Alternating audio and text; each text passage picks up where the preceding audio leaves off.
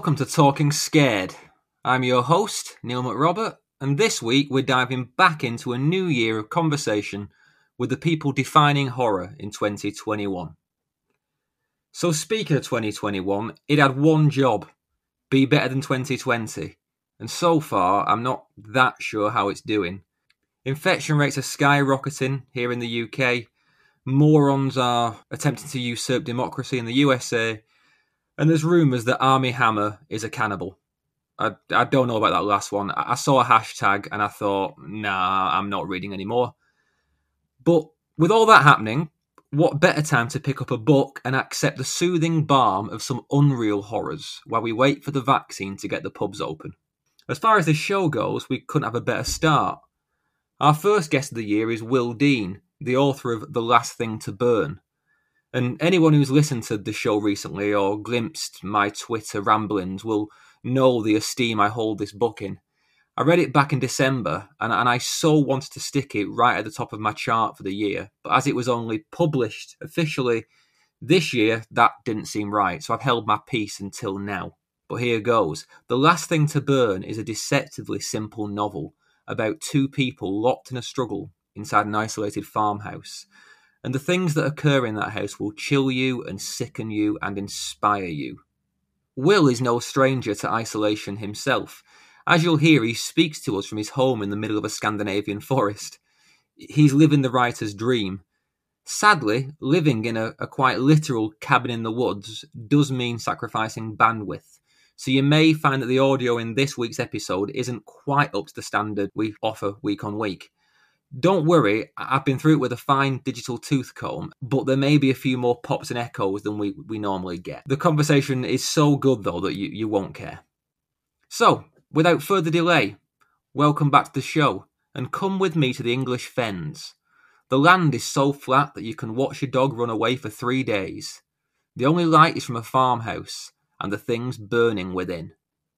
Let's talk scared.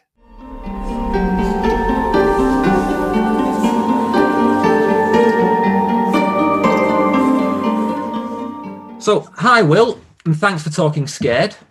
Hello Neil, thank you very much for having me on. I ask every guest where I'm speaking to them from, and I know that you have a particularly kind of interesting answer to that. So where in the world are you today? Yeah, so I'm talking to you from a wooden cabin in the Swedish forest. I've lived here full time for just over 8 years now, with my wife and my boy and my dog. Yeah, so we're kind of in a little clearing at the center of a vast forest, and if you walk in any direction for like a day, you're still in the forest. So we're very off-grid, self-sufficient kind of quiet life. Yeah, just to mention that, as brilliant as living in the forest and being a writer may be, it does mean you have fairly minimal Wi-Fi. So for any listeners who are a bit stumped by the potential lower quality of audio, apologies, and it is because Will is living the dream in a Scandinavian forest. It's my fault. I take full responsibility. Before we get to the book, I've got to ask you, though, why have you relocated to a Swedish forest? How did that happen? What's the background to that? I mean, it all stems back to when I was a kid, really, in the Midlands. Growing up, I was a very socially awkward, bookish, weird kid. I was very I felt like an observer of life, like an alien. I didn't feel like I was part of everybody else. I was just kind of watching. I used to get a lot of comfort from libraries, from books, from nature, from being in the wild or being somewhere extremely quiet. From my 20s onwards, I lived in London, working, trying to make a living. And then as soon as I was in my kind of mid-30s, I was desperate to get back to a very quiet, very low-cost, simple kind of life. So my wife is Swedish, so the natural kind of choice was to try somewhere in Sweden. And there's a lot of plots of land that are not convenient, that don't have any services, that are extremely cheap here. So we found this boggy clearing on the internet, and it was very cheap. It had been on the market for a long time, and we bought it, and then I built a kind of a wooden house, Swedish style, kind of IKEA style flat pack, and that's where we are. So it's taken a bit of getting used to, no takeaways, no cafes, no restaurants, no bookshops, nothing like that, just nature and wilderness, a lot of moose walking through the forest, but it's a good place to read and write. I imagine it's quite a good place to sit out a global pandemic as well. Yes and no, because our day-to-day life hasn't changed at all. We don't see anybody. We are very socially distanced as it is. And we grow a lot of our own food. We take our own water from our well. We chop wood for heating and cooking and all that kind of thing. But at the same time, as a writer, I'm also used to traveling a lot, doing like 20 international trips a year to different festivals. And I love those because I love meeting readers. I'm such a hermit most of the year that I do love to get out and about and meet readers, meet booksellers, meet other authors as well, other writers. It's a very generous kind of relaxed group in the writer world, and I do miss that a lot. So I'm looking forward to traveling again next year, hopefully. Yeah, well, aren't we all? If anything else, then let's consider this a conduit to the world for you. This is you meeting your audience via a Zoom call in my back bedroom. Sounds good to me. So let's talk about the book anyway. The Last Thing to Burn. It's already been tipped as one of the absolute must-reads for next year, and Hodder are pushing it as their headline release. Can you kick us off by telling us what we need to know? Sure. So, yeah, The Last Thing to Burn is a standalone novel. It's my first standalone, and it's a very tense, horrific story set in a small, isolated Fenland cottage in the east of England, in East Anglia.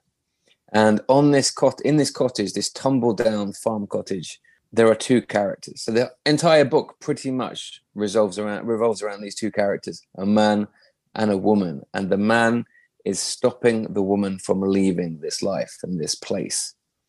So it's been likened to Room by Emma Donoghue and Misery by Stephen King. It's one of those kind of claustrophobic stories. And it's the story of her. It's not the story of him. She is the main character. He is the villain. And it is the story of her and how she survives this ordeal, this terrible life where he's controlling every aspect of her life. There are no physical boundaries because it's the Fens. So it's incredibly flat and open. But still, he will not let her leave. He controls, there's a box bolted to the wall with all of the keys. He controls all of the keys. He controls all of the meals and the food. And he demands certain meals on certain days.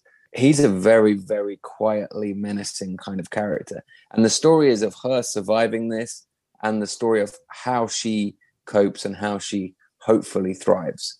So my first question, with it being such a dark, grim tale, I've got to ask, what inspired you to write it in the first place? I normally start with landscape, like a situation that I see in my mind's eye, in my imagination. So I saw... one night around midnight, I saw from kind of above an aerial view of this little farm, this tiny little farm. And I'm very used to these because that's where I'm from, that part of the Midlands, on the edge of the fens.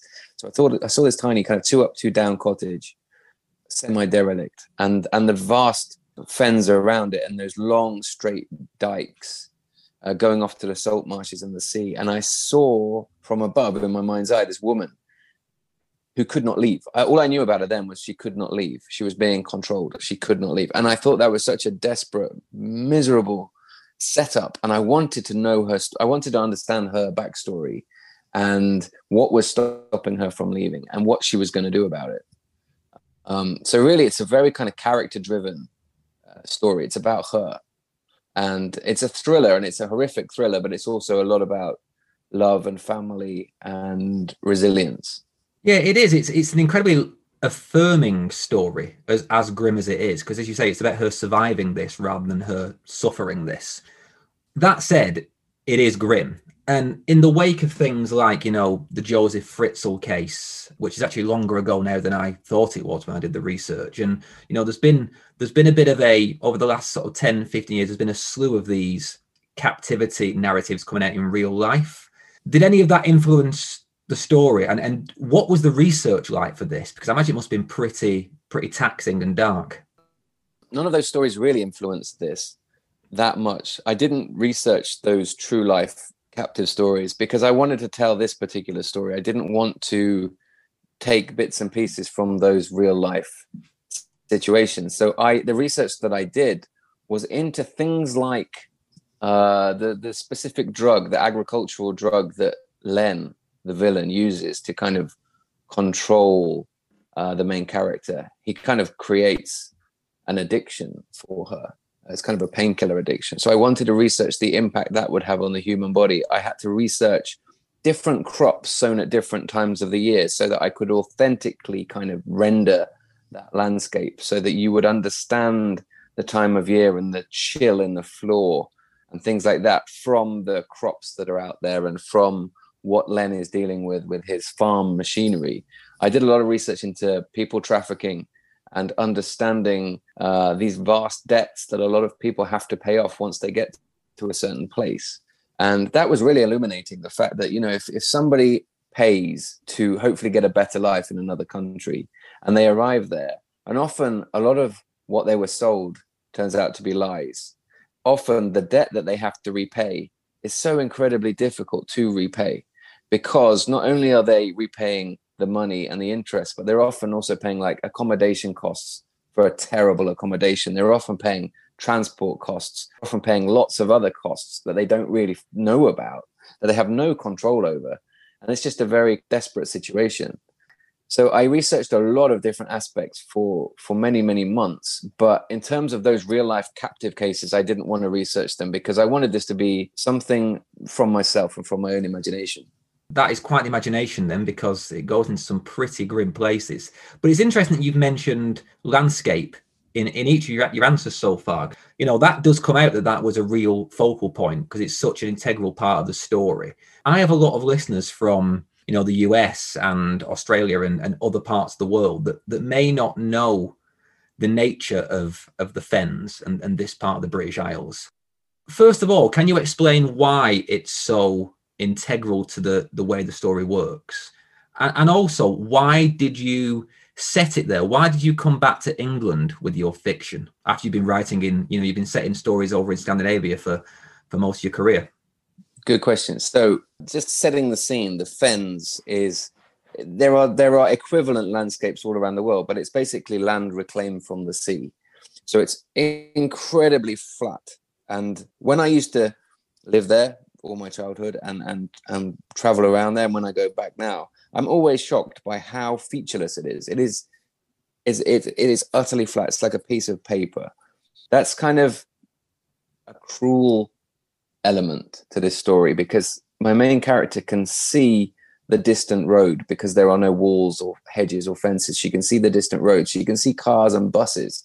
She can see spires of local parish churches. So she can see hope out there. She can just never get to it. And that element of frustration is another layer of the despair and the horror through the story. And in terms of part two, you know, I love writing the Swedish landscape and it feels very exotic to me. But I think I didn't quite have the confidence as a writer to write where I'm from, where I was born, those fields that I walked as a boy with my dog. I didn't have the confidence to write that until I'd written a few other books. And then I felt like, okay, now I need to kind of go home in a sense and write that story and write that landscape that I was brought up in. You mentioned your previous novels have been set in the Scandinavian landscape. This is the Tuva Moodysson series, which has been come out to great acclaim. Began with Dark Pines in, was it 2017? January 2018, I think the physical book came out. Do you feel that you've brought any of that Scandi noir tradition to The Last Thing to Burn? Have you learned anything you think that you've brought to this novel? I think, and I hope that I've learned a lot about storytelling in general. I don't think I write Scandi noir, to be honest. I think the Tuva books are more like Twin Peaks or Fargo set in Sweden. So they're more like small town mysteries. They're very Stephen King-esque. And you get to know those small town characters, and they're very quirky. There's a lot of humor and light and shade. So there's not a lot of Scandi noir in there, apart from the kind of noirish weather.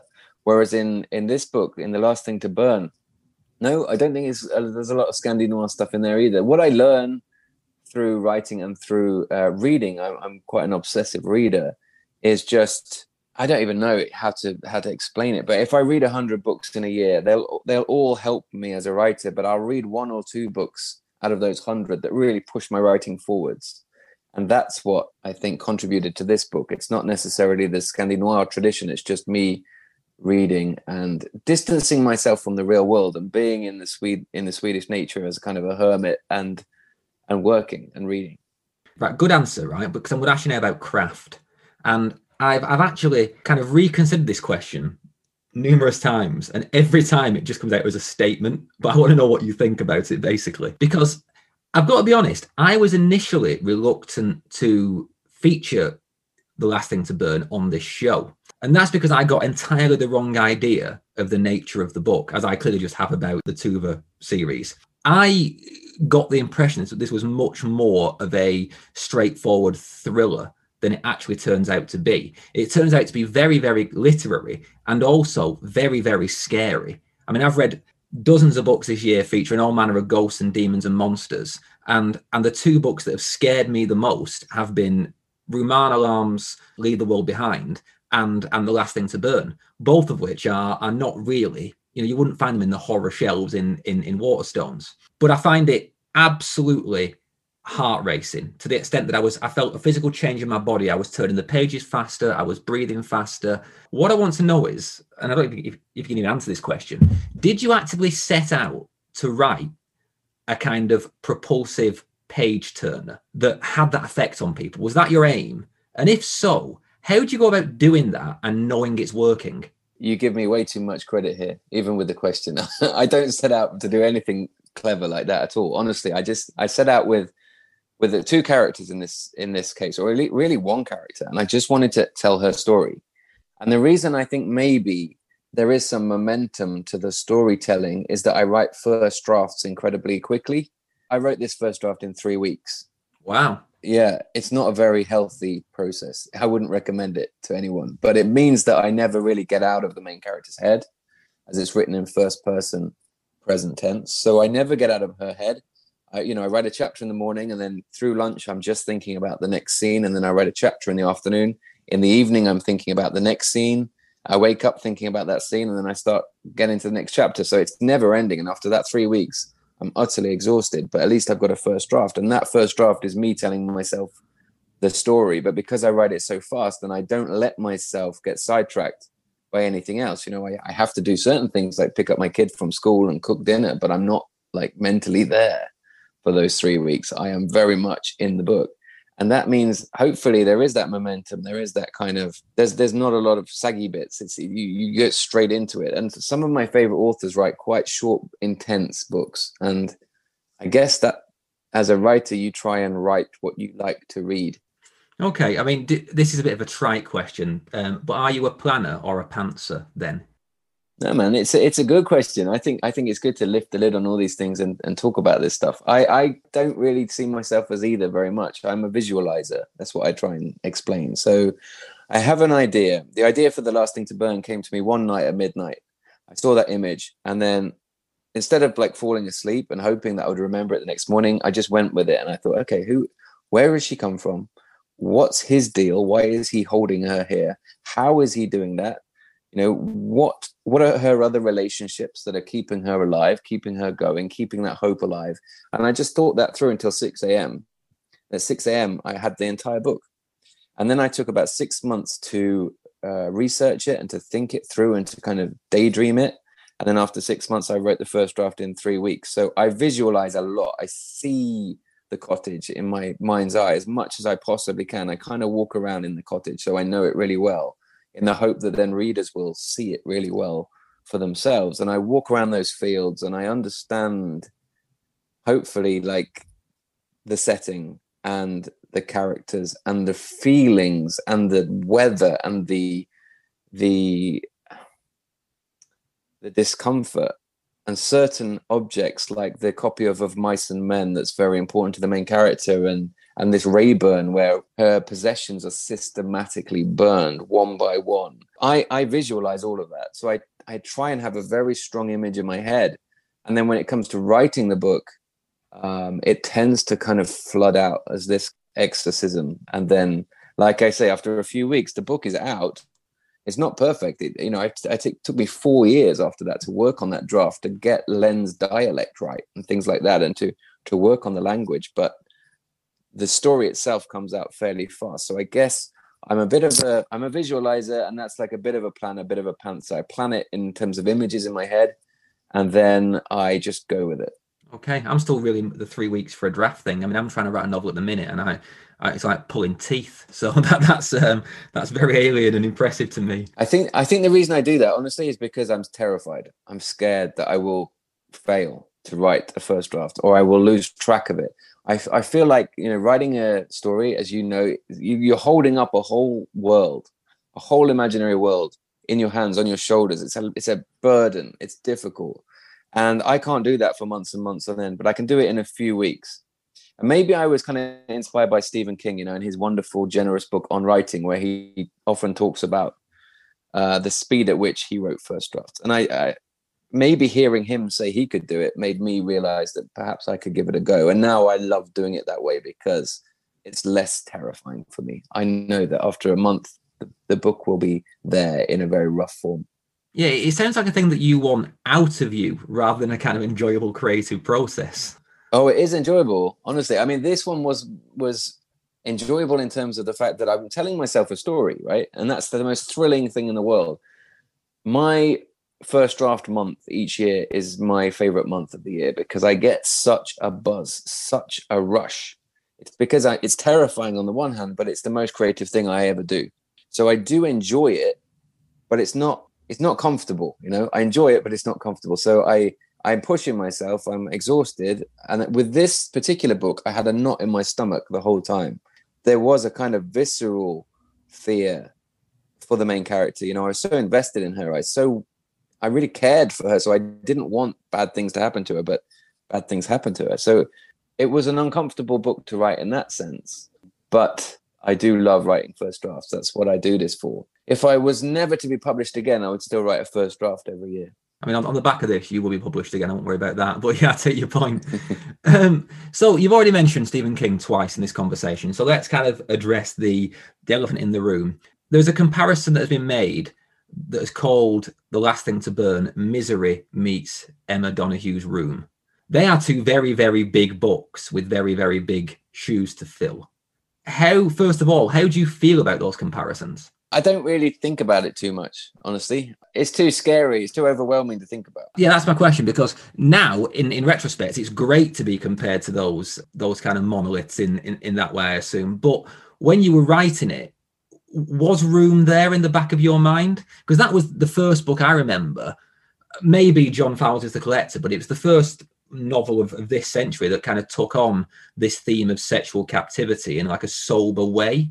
So at any point, did you feel any concerns about butting up against that? No, partly because like the way I write, I try and distance myself from everything else. I try and cocoon myself. And obviously that's not possible. I'm influenced by all sorts of things. But the actual process of writing that first draft, I don't worry about publishing. I don't worry, will this get a publishing deal? Will it get picked up? Will it be a success? I screen out all of that noise because it's all impossible to predict anyway. And also, when I started writing it, I didn't understand the story. I didn't understand the ending. I didn't know what was going to happen. So there's no way I could have compared it to Room. Plus the fact that I hadn't read Room at that point. Oh, that helps. Definitely wasn't thinking of Room. I don't think I was thinking of Misery either, because they're quite different books. But now in retrospect, they are good comparisons. There's definitely something there. But there's a bit of a cliche, but the author is telling themselves the story in a first draft, and that's exactly what I'm doing. I don't know if it's going to work. I don't know if I'm going to find the voice of the main character. I don't know if the ending is going to be satisfying. I don't know anything. It's like stepping into a void. I just hoped that it would be a story that would be interesting for other people to read. To be clear, just not to give people the wrong idea, it's very different to both of those novels. It's in no way derivative. There's a kind of then overlap, I suppose, but it's very different. There is a very specific injury inflicted on your protagonist, Jane, that to me strongly evokes a kind of certain wince-inducing scene in Misery. So was that not a conscious reference? It was definitely not a conscious reference. It might well have been a subconscious reference. Like I haven't got that much control over my subconscious. I can't say, but it might well be in there, Everything I've ever written and seen influences my work in some way, as same with everybody else. So it might have influenced it to some extent. But at the same time, if she is there and she cannot leave, there needs to be something some reason why she can't leave. I didn't want her kind of chained to the wall or anything like that. I didn't want her locked in the basement. I wanted something different to that. I wanted her living in such a way that Len, the farmer, believes in some sense that she is his wife. This is a very happy family home. For me, some of the most chilling scenes are where they sit down to watch the snooker at the end of the day after dinner, and the Rayburn's hot behind them, and he makes her sit on the floor, and he kind of puts his hand through her hair, and he says things like, "It's not bad here, is it? It's not a bad life. Roof over our head. We've got food. It's not a bad life." And that is just, writing those sentences was really horrible. And the injury that she has is kind of just a practical necessity for her to be able to live that kind of existence that he wants her to live, but still she can't leave, because if she was fit and healthy, she'll be able to run off at some point, and I didn't want that. But you also come up with some really nice kind of emotional reasons why she can't just leave, which are actually very believable, because, as you say, you've got to have a structure in place for why she can't leave, and it's not just the injury. There is more emotional baggage there, isn't there, as well? Absolutely, yeah. A big part of it is the layers of control are just awful. There's the drugs, there's her injury, there are threats to her safety, and then there is kind of blackmail. He tells the main character, if you leave, your sister, who came over from Vietnam in the same way, who's now living in Manchester, working in Manchester, has been paying off her debt for years.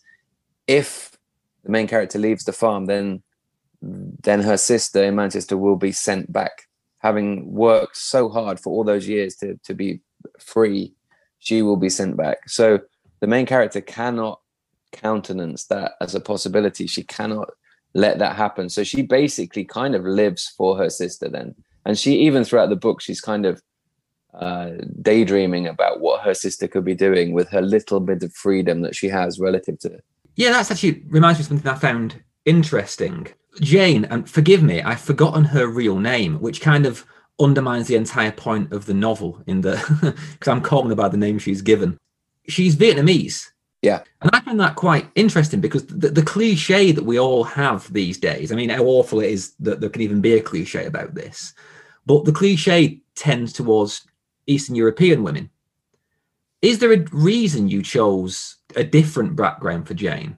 Not really. She kind of just appeared to me in that way. Like I say, when I was visualizing her, I saw her quite clearly. I didn't really see Len. Len has always been a faceless character to me, but I saw her quite clearly. And in reality, there are a lot of Vietnamese who come to the UK and are not treated well, whether that's by people here or by the people who facilitated that journey. In Than's case, her name is Than.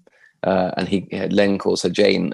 So her family kind of arranged it with brokers back in Vietnam for her and her sister to travel to the UK illegally to work, and then later on to send back money. But unfortunately and tragically, this is a big thing that's happening, and these people in that situation are being exploited in a multitude of different ways. And this is just kind of one potential story, but there are so many others of people forced to work in cannabis farms, people forced to work in farms, people forced to work in nail bars, all sorts of things. So yeah, the Eastern European thing is definitely another angle on this, and another tragic issue. But the Vietnamese angle is there as well. And I have Vietnamese family members as well. My sister-in-law, my niece, and my nephew are Vietnamese, and I've traveled to Vietnam. So that might have influenced my decision on an unconscious level, because I knew a little bit about that. Yeah, it's interesting you mentioned other forms of kind of servitude, because terrifyingly, the captivity in this book is of a very intimate nature. And I was quite impressed and very relieved at how subtly you approach the actual kind of sexual crimes that are being committed in the book, because no one could accuse this novel of being exploitative. Was that a direct choice? Yeah, very much so. I mean, I think anybody who reads a lot, you see when this is done well, and you see when it's not done so well. And my job isn't to titillate. I don't want things to be gratuitous. I'd rather leave all of that off the page. I think it can be more powerful in its message if it's left off the page, and if you just kind of infer and leave things like that to the reader to understand. I think the more I read and the more I write, the more I understand that readers are sophisticated and they don't need to be kind of spoon-fed details. It's not necessary. It's best done with a light touch, I think. As you say, things left off the page, that the single most chilling line in the novel to me, and I won't give away any spoilers with this, is just a throwaway reference to a white towel being taken down to a cellar. And with that one reference, you sent my stomach to jelly. Thank you very much. Len himself, in general, the villain, he's very kind of gently, quietly horrific and terrifying. Like the things he does are absolutely awful. But I don't give him much page time in terms of getting into his head. I'm not trying to explain his actions. He doesn't deserve to have his views on the page.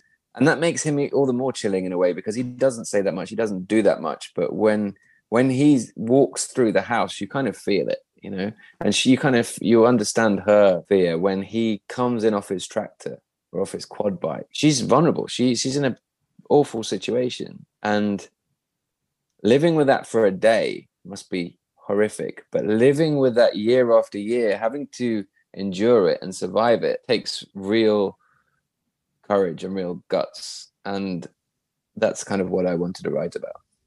Yeah, and one of the things she endures, as you've mentioned, is the slow erosion of her identity. You know, it begins with her name, and then it begins with her belongings being burned in this Rayburn stove, hence the title, The Last Thing to Burn.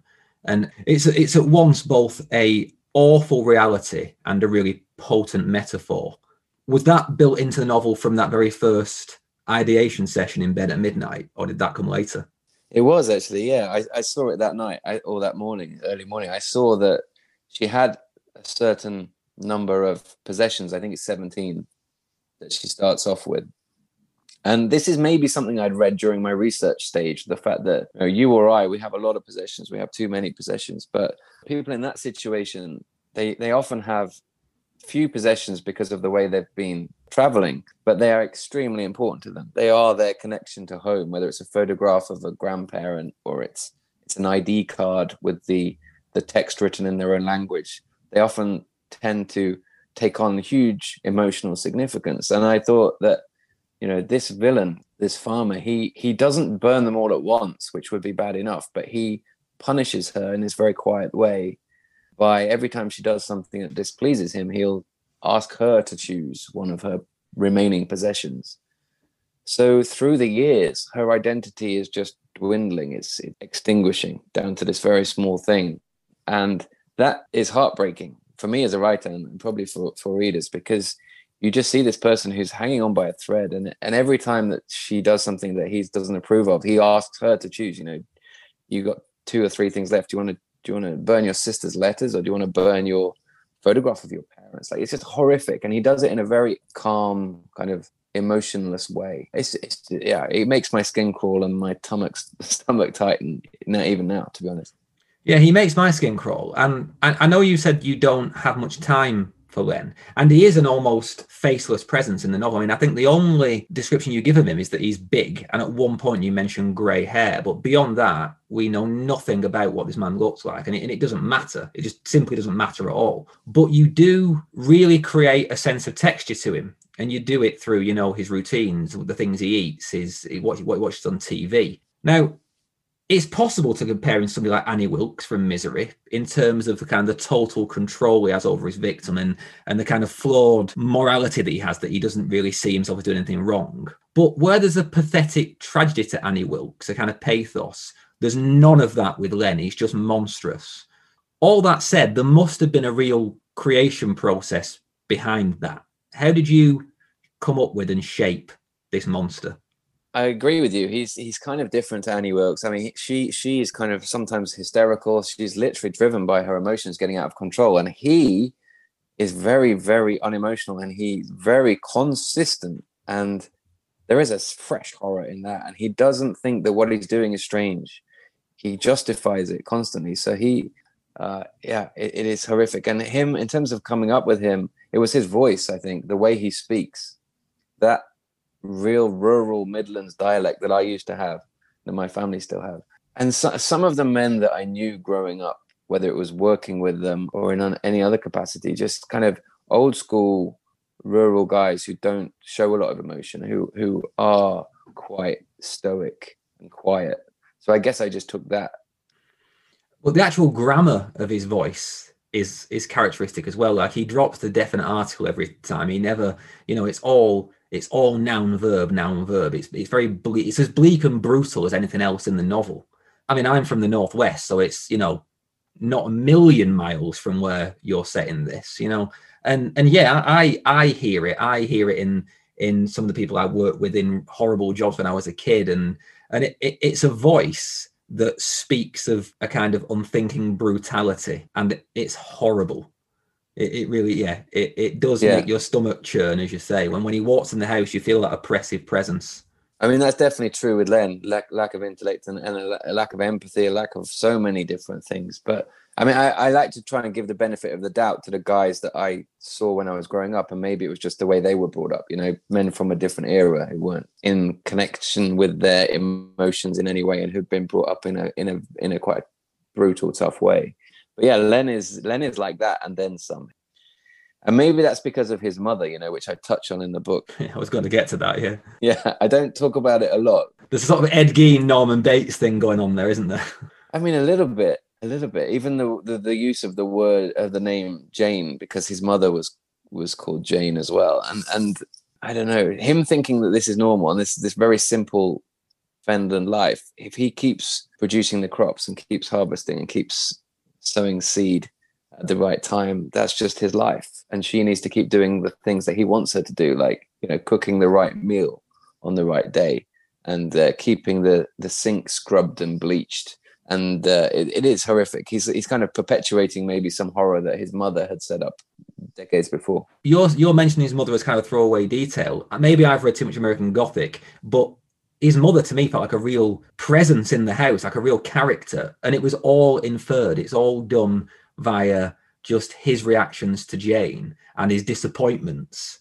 It says a lot about his relationship with his mother, and it leaves a lot of hanging implications there that I'm not really sure I want to confront. I agree. I feel exactly the same way. I don't want to go there. That family is too dark, even for me. Yeah, I mean, for example, Jane, as Len calls her, Than real name, she has to wear his mother's old clothes. His mother's old shoes. She has to use all of his mother's old things, and that's just an extra level of degradation, an extra level of stripping away the identity. And it is quite twisted the way that he is still controlled in some sense by his late mother. I'm enjoying the extent to which you are unnerved by your own book. Well, I'm not normally. The Tuva novels there's a lot more light and shade. If you think about Twin Peaks, you've got a lot of humor in there, a lot of weirdness, as well as sad events and darkness. And I like writing that. And maybe that's why Tuva works as an ongoing series, because it's not too much for me. I can manage it. There's a lot of love and humor in there. But this book doesn't really have a lot of light and shade. There is some with the main character's love for certain people, but it was an ordeal writing it, to be honest. It was a tough write. And every time I rewrote it and edited it and worked on it, it was a tough read again. I'd find myself getting quite emotional by the end of it. Was there any point in which you had doubts about how dark it was going? I'm asking because if this was marketed as a horror novel, then there are different boundaries in place. But as for want of a better word, a thriller, it is much darker than most stuff out there. Yeah, honestly, I don't compare anything I write to anything else, really. I try not to. I try and insulate myself from the market and things like that. I leave my agent and my editor and my brilliant publishing teams and booksellers to work out what genre my books are in. My books are all over the place. Like you said, they're a bit thriller, a bit literary, a little bit horror, and other things too. Well, I mean, the thing I found doing this podcast in just 15 episodes is that modern genre categories are essentially useless. But what I suppose I'm saying is for potentially a mainstream audience, it is just a very dark book. And I wondered if you thought you were taking risks anyway. Good question. I don't think in that kind of conscious way. at that early stage. So months and months, years after, maybe I was thinking that or worried about certain things. But at the same time, I think if you write everything from a place of love and empathy, you do it in the right way. You can write about anything if you do it in the right way, from the right place, you know, with the right motives. So I think that where this book goes to some very dark places, that could have been done well or it could have been done badly. Like, that's up to me to try to achieve, and it's up to the readers to decide if they like it or not. But I think if you do everything with empathy, if you write it in a very human way, connected to the feelings of the characters, then it will turn out all right. You know, I wouldn't write something that I'm not happy with or that I feel that is gratuitous or whatever. I would just, if I ever wrote that, I would cut it out. So you mentioned empathy there and love. You write wonderfully about new motherhood in the novel in a way that it makes it quite distinct from general parenthood. Because I know you've got kids, but it's quite a distinct relationship. Now, this may be a really insulting question to ask a professional writer, but how did you plumb that part of the psyche? I think it's a good question. And I also think it's kind of a difficult question to answer. It's like, how do you write? How do you inhabit another character? I don't really know. I think it's partly something that you have in you, that ability to empathize and to feel or to imagine what it feels like to be someone else going through something. And it's research and it's being a very observant. Like, I guess when my wife was going through that, you know, pregnancy and giving birth and those first few weeks and months of motherhood, I was doing my dad thing, but I was also making sure she was okay and watching every tiny little detail, just because it was the most fascinating thing I'd ever seen in my life. And maybe writers kind of see things with a slightly different eye.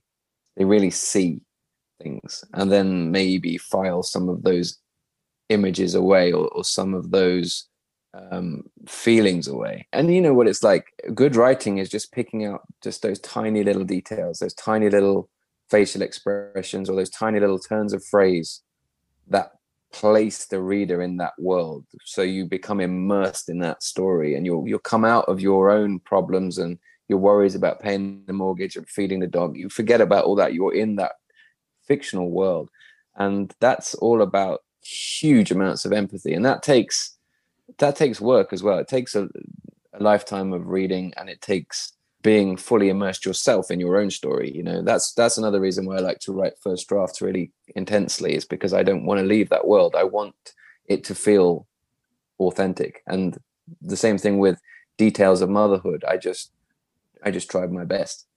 Well, your best was more than good enough. To finish off talking about the book, is there any talk of adapting this for film? Because if not, we need to get a petition up. There is.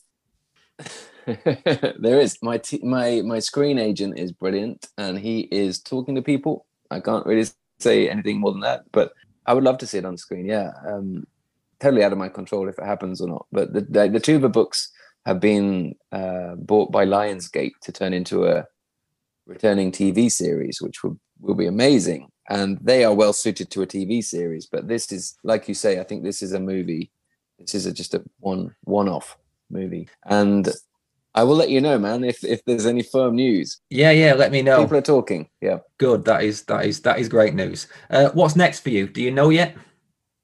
Yeah, I'm always working. I work every day of the year, including Christmas Day a little bit. So right now I'm working on Tuva number 4, which comes out next autumn, and Tuva number 5, which comes out in 2022. It sounds very futuristic. And I'm also working on the second standalone. I'm delivering that to my editor at Hodder and at Simon & Schuster in the US before Christmas. And then I have the idea for the next standalone. So I'm like on a constant cycle of, you know, I maybe have 5 ideas a year, and then over the next 12 months, the 3 of them fall away and I'm left with 2, and they're the ones I'm obsessed with. They're the ones I write. Can you tell us anything about the next standalone? I can tell you a tiny, tiny bit. It's quite different. It's set in New York.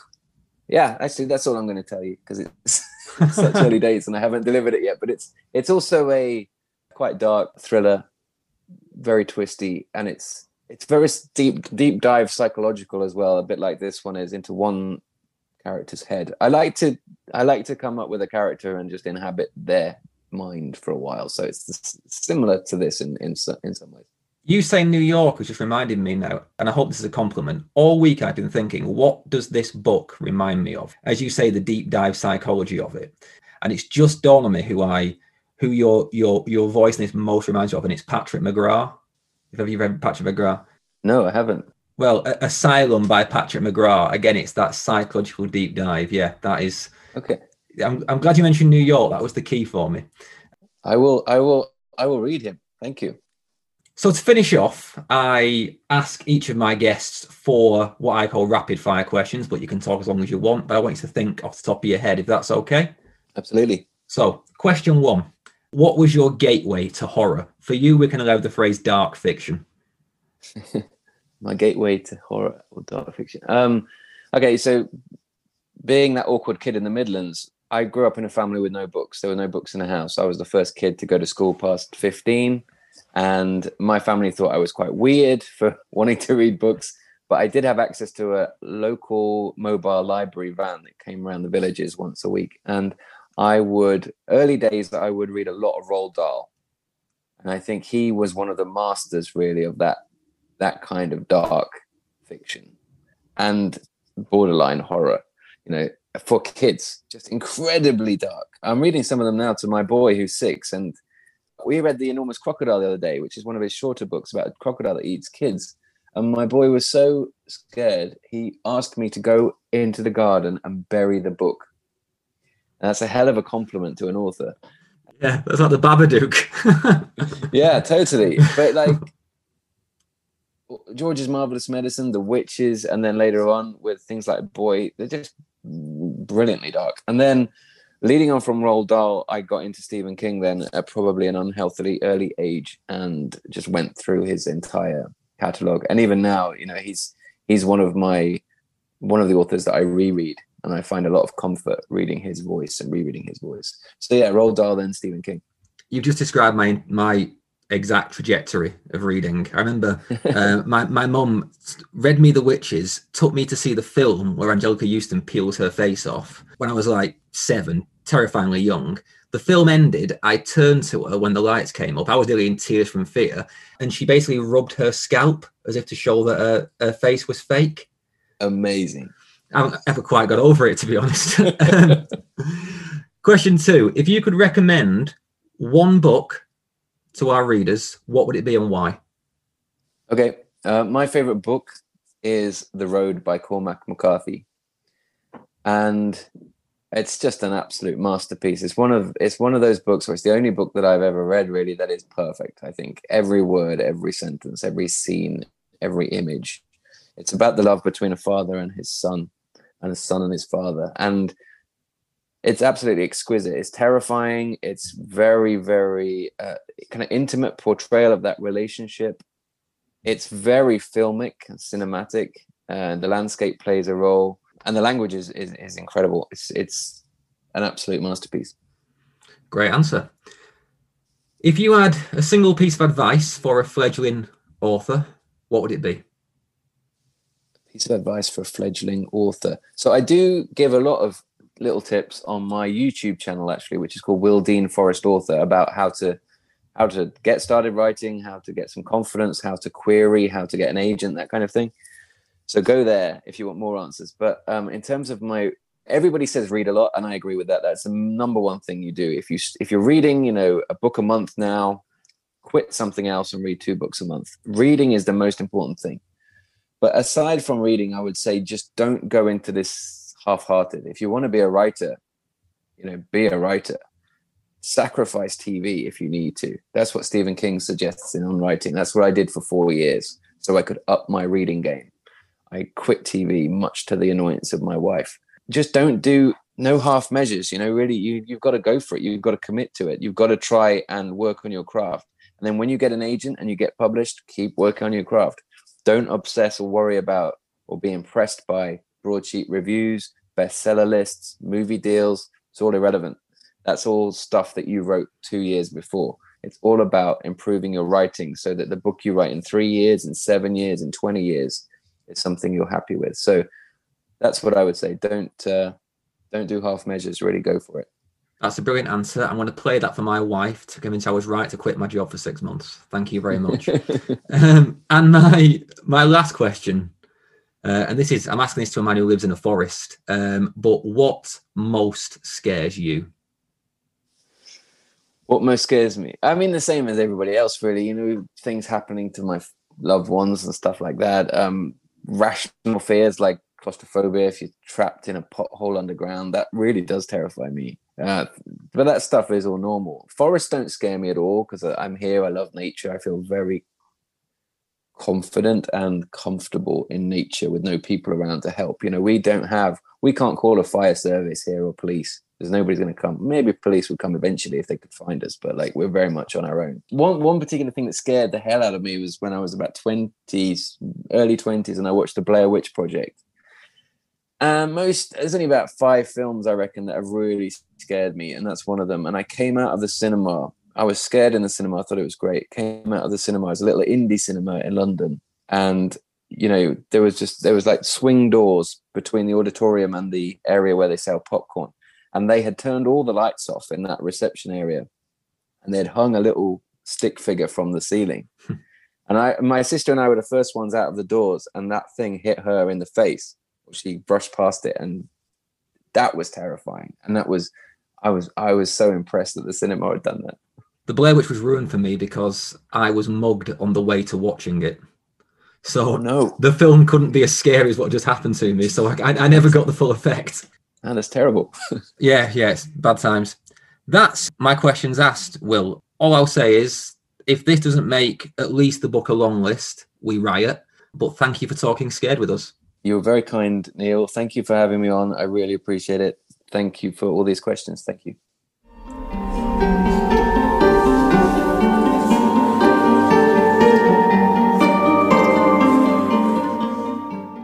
So hands up if you're jealous of Will's life.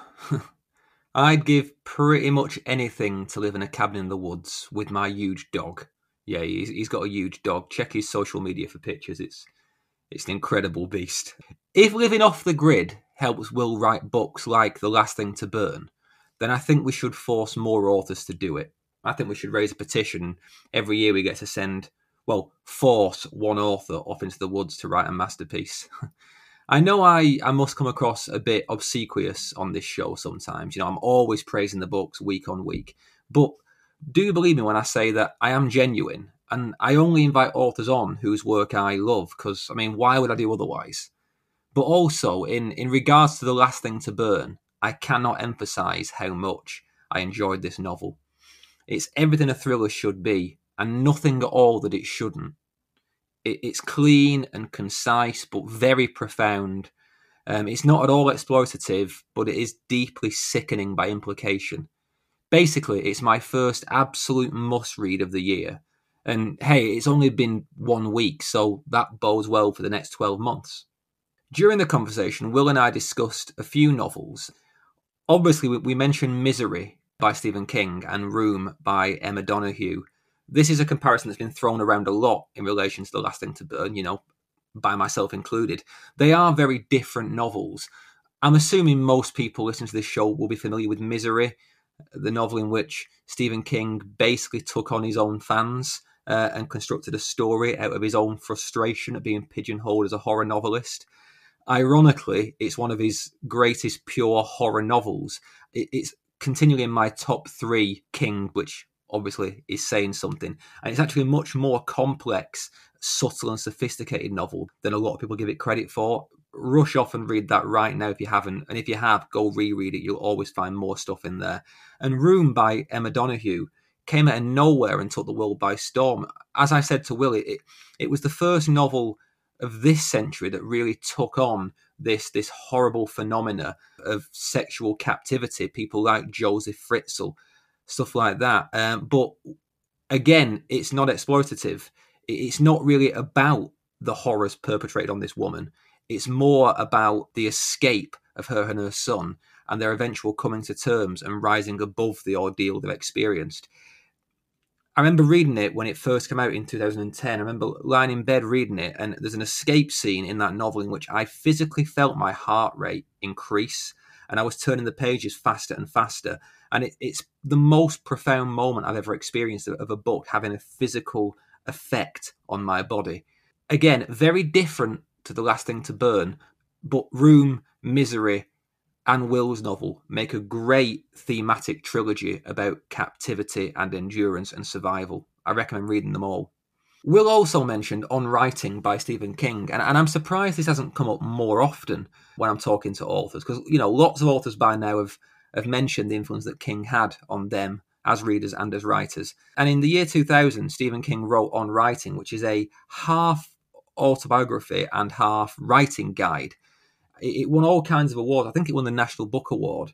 It sounds pretty dry, a book on how to write, but honestly, it's an absolute breeze. Even if you have no intention of ever putting pen to paper, it's worth reading for the anecdotes alone. And if you do want to write, then you need to read this book. Lastly, Will mentioned The Road by Cormac McCarthy as his recommended book. Again, I'm assuming most people are familiar with this. You may have seen the film with Viggo Mortensen.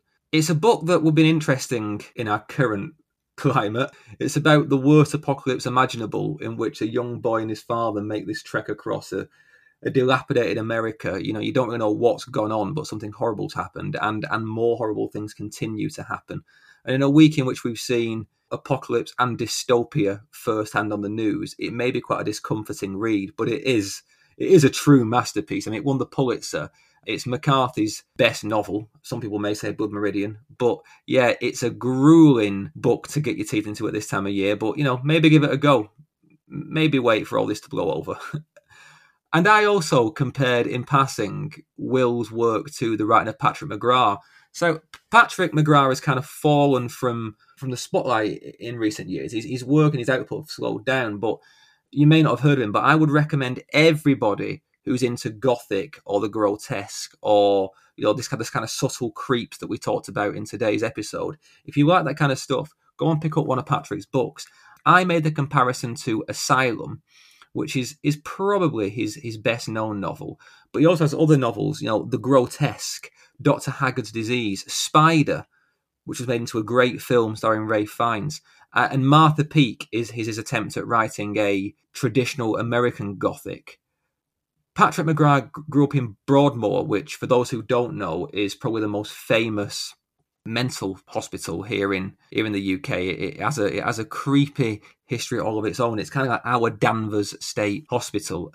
He grew up in the grounds as his father was head physician there, and he's an expert in unwrapping the malignant psyches of heroes and villains alike. He reminds me very much of Will and Will's novel in the way that he balances pace and thrill with real psychological insight. So yeah, Patrick McGrath. Start with Asylum, then move on from there. Will's answer to my question about writing advice was, particularly inspiring, I thought. And as he mentioned, you can find more stuff like that on his YouTube channel, which is Will Dean Forest Author. And I'll include a link to that in the show notes alongside all of the books mentioned in this episode. Speaking about social media, if you want to contact me, then it's the usual channels: Twitter @TalkScaredPod or email @talkingscaredpod@gmail.com. I'm in the throes of setting up a website, which will hopefully give me more space to communicate with you, write some more expansive content, blog posts and book reviews, stuff like that. Watch this space, or I suppose listen to this space for more info on that. I think this has been a great start to the year already. If you agree, then please subscribe to the show and leave me a review on Apple Podcasts or iTunes. I'm currently languishing a mere 7 reviews, all 5-star, but my humble aim is to get it to 50 by April. So, seeing as this is free content and I do my best to make it good, if you like it, then that's how you can show your appreciation, and I would appreciate it in turn. That's enough from me for this week. Until next week, now more than ever, be kind, show empathy, protect democracy, and enjoy the Trump-free social media experience. Read good books, and remember, it's good to be scared.